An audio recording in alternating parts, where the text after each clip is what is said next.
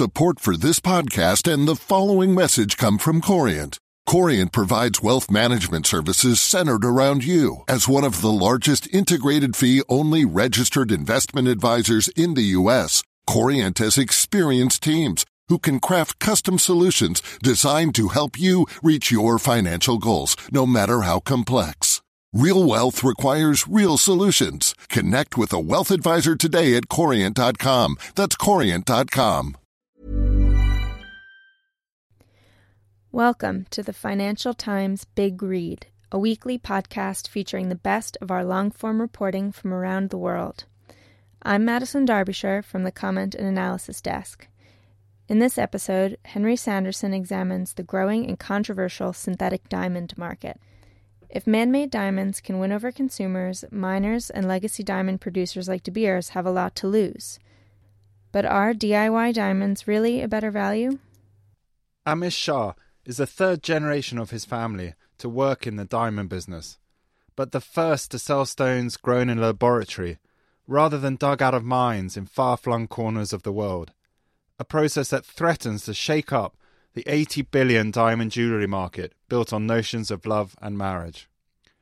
By mimicking the conditions at the core of the earth, machines are now able to produce diamonds that are identical to natural ones, in weeks rather than billions of years.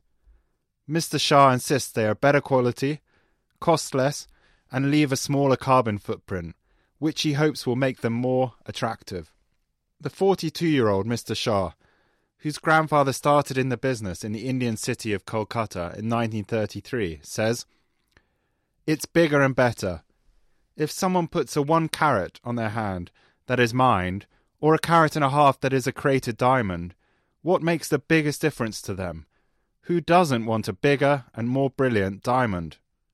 For most of the 20th century, the diamond market was dominated by De Beers, which still controls around 30% of the world's supply of mined stones, and other mining houses with operations stretching from South Africa to Canada's Arctic. And while sales of lab, or as some critics describe them pejoratively as synthetic, are only about 2% of supply, they're expected to reach 10% by 2030, according to analysts at Citi. That could grow even faster, depending on the tastes of consumers, as big jewelers from Barney's in New York to Swarovski now stock lab-grown versions of engagement rings. Tel Aviv-based Chaim Even-Zohar, who writes an industry newsletter, says, "Synthetics have become a real threat to the natural diamond producers." He asks, "Exploration money will dry up because synthetics are increasingly considered a pure, more affordable economic substitute. Why would any company spend hundreds of millions of dollars on exploration with the prospect that long-term diamond prices will go down because of the unlimited availability of ever cheaper and larger lab-grown ones 10 years down the road? The success of lab-grown diamonds, however, will depend on winning over consumers, especially a millennial generation getting married later than their parents. It will also depend on how the powerful natural diamond industry responds to the threat. Miners, from De Beers to Russia's Alrosa, have the most to lose from any shift in the jewellery industry, since diamond polishers, cutters and retailers can just switch to lab-grown stones. Anish Agarwal, a partner at the diamond consultancy Gemdax, which advises the whole supply chain, including the large mining companies, says, "This situation will play out in the next 5 to 10 years. The lab-grown guys have some real assets, but so do the natural guys. They are the incumbents. They have the ability to shape their own destiny." The search for man-made diamonds began in the 19th century, but the first successfully grown in a lab only dates back to the early 1950s. Scientists at a General Electric research laboratory went public with their discovery in 1955. Saying they had created a diamond by simulating the pressure and temperature below the Earth using a hydraulic press. The value of shares in General Electric rose by 300 million on the day, while those of De Beers fell. But due to its high cost of production and quality, this early lab diamond posed little threat to the jewellery industry. Ralph Cordiner, president of General Electric at the time, said it was probably the most costly diamond you ever looked at. In 1957, when GE started to sell lab-grown diamonds, the price was double the cost of natural ones sold by De Beers. According to the diamond makers, a book on this discovery by Robert Hazen. For 50 years, lab diamonds were mostly used for industrial applications such as drill bits. Element 6, a company owned by De Beers, has been one of the biggest producers of industrial diamonds ever since. During the past decade, however, the quality has improved and production costs have fallen. There are two common methods of production: creating the diamonds by high pressure, as GE originally did, or by using chemical vapor deposition, known as CVD.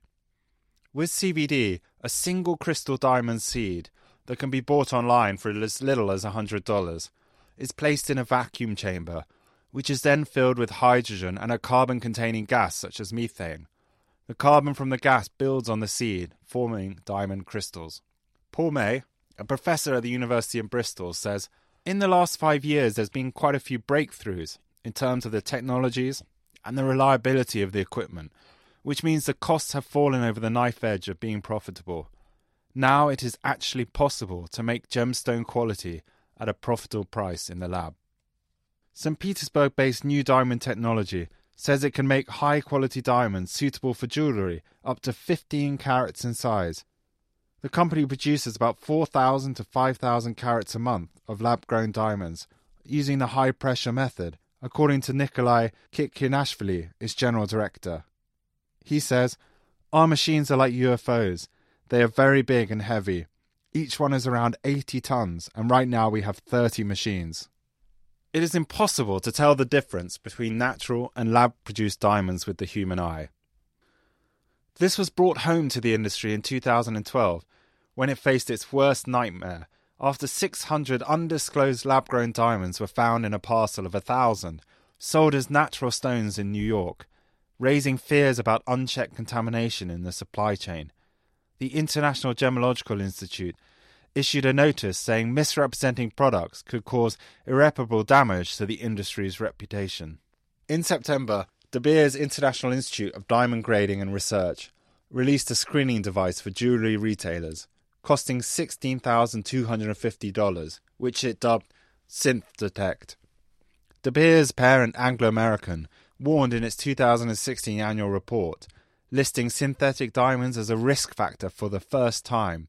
They said technological developments are making the production of man-made gem synthetics commercially viable, and there are increased distribution sources. The marketing of synthetics seeks to place them as being environmentally or socially superior. The relationship between diamonds and marriage is an invented one. Before De Beers launched its A Diamond is Forever campaign after the Second World War, the gemstones were decorative jewellery for the rich, not a mass-market item. The author Tom Zoellner, in his book The Heartless Stone, wrote, "In the public's mind, diamond rings were still associated with aristocrats, stuffed shirts and gangsters. But after more than 60 years of marketing success, the De Beers narrative may be wearing thin, especially with millennials. While De Beers insists they are spending the same on diamonds compared with previous generations, surveys show they are getting married later and spending on experiences rather than luxury items." The success of lab-grown diamonds depends on winning the marketing war, especially among millennials in the US, the largest market for diamonds by sales, according to De Beers. In 2016, the top diamond producers, including De Beers, Alrosa and Rio Tinto, launched an advertising campaign targeting millennials that used the strapline, "Real is rare." Bruce Cleaver, chief executive of De Beers, says, "There is a place for synthetics, perhaps as a fashion item, but there is nothing rare about them, and they are not diamonds in my book. It's a traditional question, I know, but if you ask a lady, would you like to be given for your engagement gift a natural diamond made by the miracle of nature 4 billion years ago, or something made in a press last week, it's pretty obvious what the answer is. For some, the answer is not so clear-cut. Lab diamonds have much shorter supply chains, more easily use renewable sources of energy, and benefit from an association with sustainability. Natural diamonds are extracted from millions of tons of rock that is dug out of large open pits, mostly in Botswana, the Northwest Territories of Canada and Russia. Known as rough diamonds, they go on to be polished and cut in Antwerp in Belgium or India before they end up at retailers. Synthetics are also conflict-free, which avoids any association with blood diamonds, a name derived from the use of the stones to fund African civil wars. That tainting of the stones gained greater prominence after the 2006 film of the same name, featuring Leonardo DiCaprio. In 2015, the actor invested an undisclosed sum in Silicon Valley-based Diamond Foundry, one of the largest producers of synthetic diamonds. In response, miners are burnishing their environmental credentials. In May, De Beers said it is exploring options for carbon-neutral mining at some of its operations within 5 to 10 years. It also says lab-grown diamonds are not as green as they seem, as it takes a large amount of energy to produce them. A spokesman for De Beers says, "The claims from synthetics producers that they are an eco-friendly option don't stand up to scrutiny." Paul Zaminsky of Diamond Analytics in New York says, "The lab-grown industry needs to create a brand and a niche to develop the product. But what is going to drive that demand? Is it that the consumer loves its association with high-tech, or because it is environmentally friendly, or is it the price point? Prices are not there yet," he adds. Lab-grown diamond engagement rings can cost 15 to 25% less than natural diamonds, but that is a far cry from the 95 to 90% discount of rubies and emeralds, which can also be used as engagement rings. Mr. Zaminsky says, "I just can't see a consumer spending $8,000 compared to $10,000 for a nice engagement ring. To save 10 to 20% doesn't seem like enough yet." The reality is that diamonds have never been scarce. For much of the 20th century, their supply was controlled by De Beers, which had more than 90% of the market. Since the 1990s, other suppliers such as Alrosa have broken into the sector, but diamonds still benefit from being a so-called Veblen good, a luxury item whose price does not follow the usual laws of supply and demand, and whose appeal partly depends on their artificially high prices. If they try to compete on cost, lab-grown diamond producers risk destroying their own industry. Factories full of machines producing high-quality diamonds 24 hours a day could see them losing their scarcity value. Professor May says, "A lot does depend on whether they flood the market or make them too cheaply, which is something that the diamond miners are terrified of." Sellers of lab diamonds say they offer an alternative to consumers, rather than being hell-bent on destroying the mined industry. Mr. Shah says, "It all comes down to consumer choice. Uber did not hurt the taxi industry. It's the consumer that decided. It's their choice." This Mother's Day, treat mom to healthy, glowing skin with Osea's limited edition skincare sets. Osea has been making clean, seaweed-infused products for nearly 30 years. Their advanced eye care duo brightens and firms skin around your eyes, while the Golden Glow Body Trio nourishes and smooths skin all over. Go to OSEAMalibu.com and use code MOM for 10% off your first order site-wide.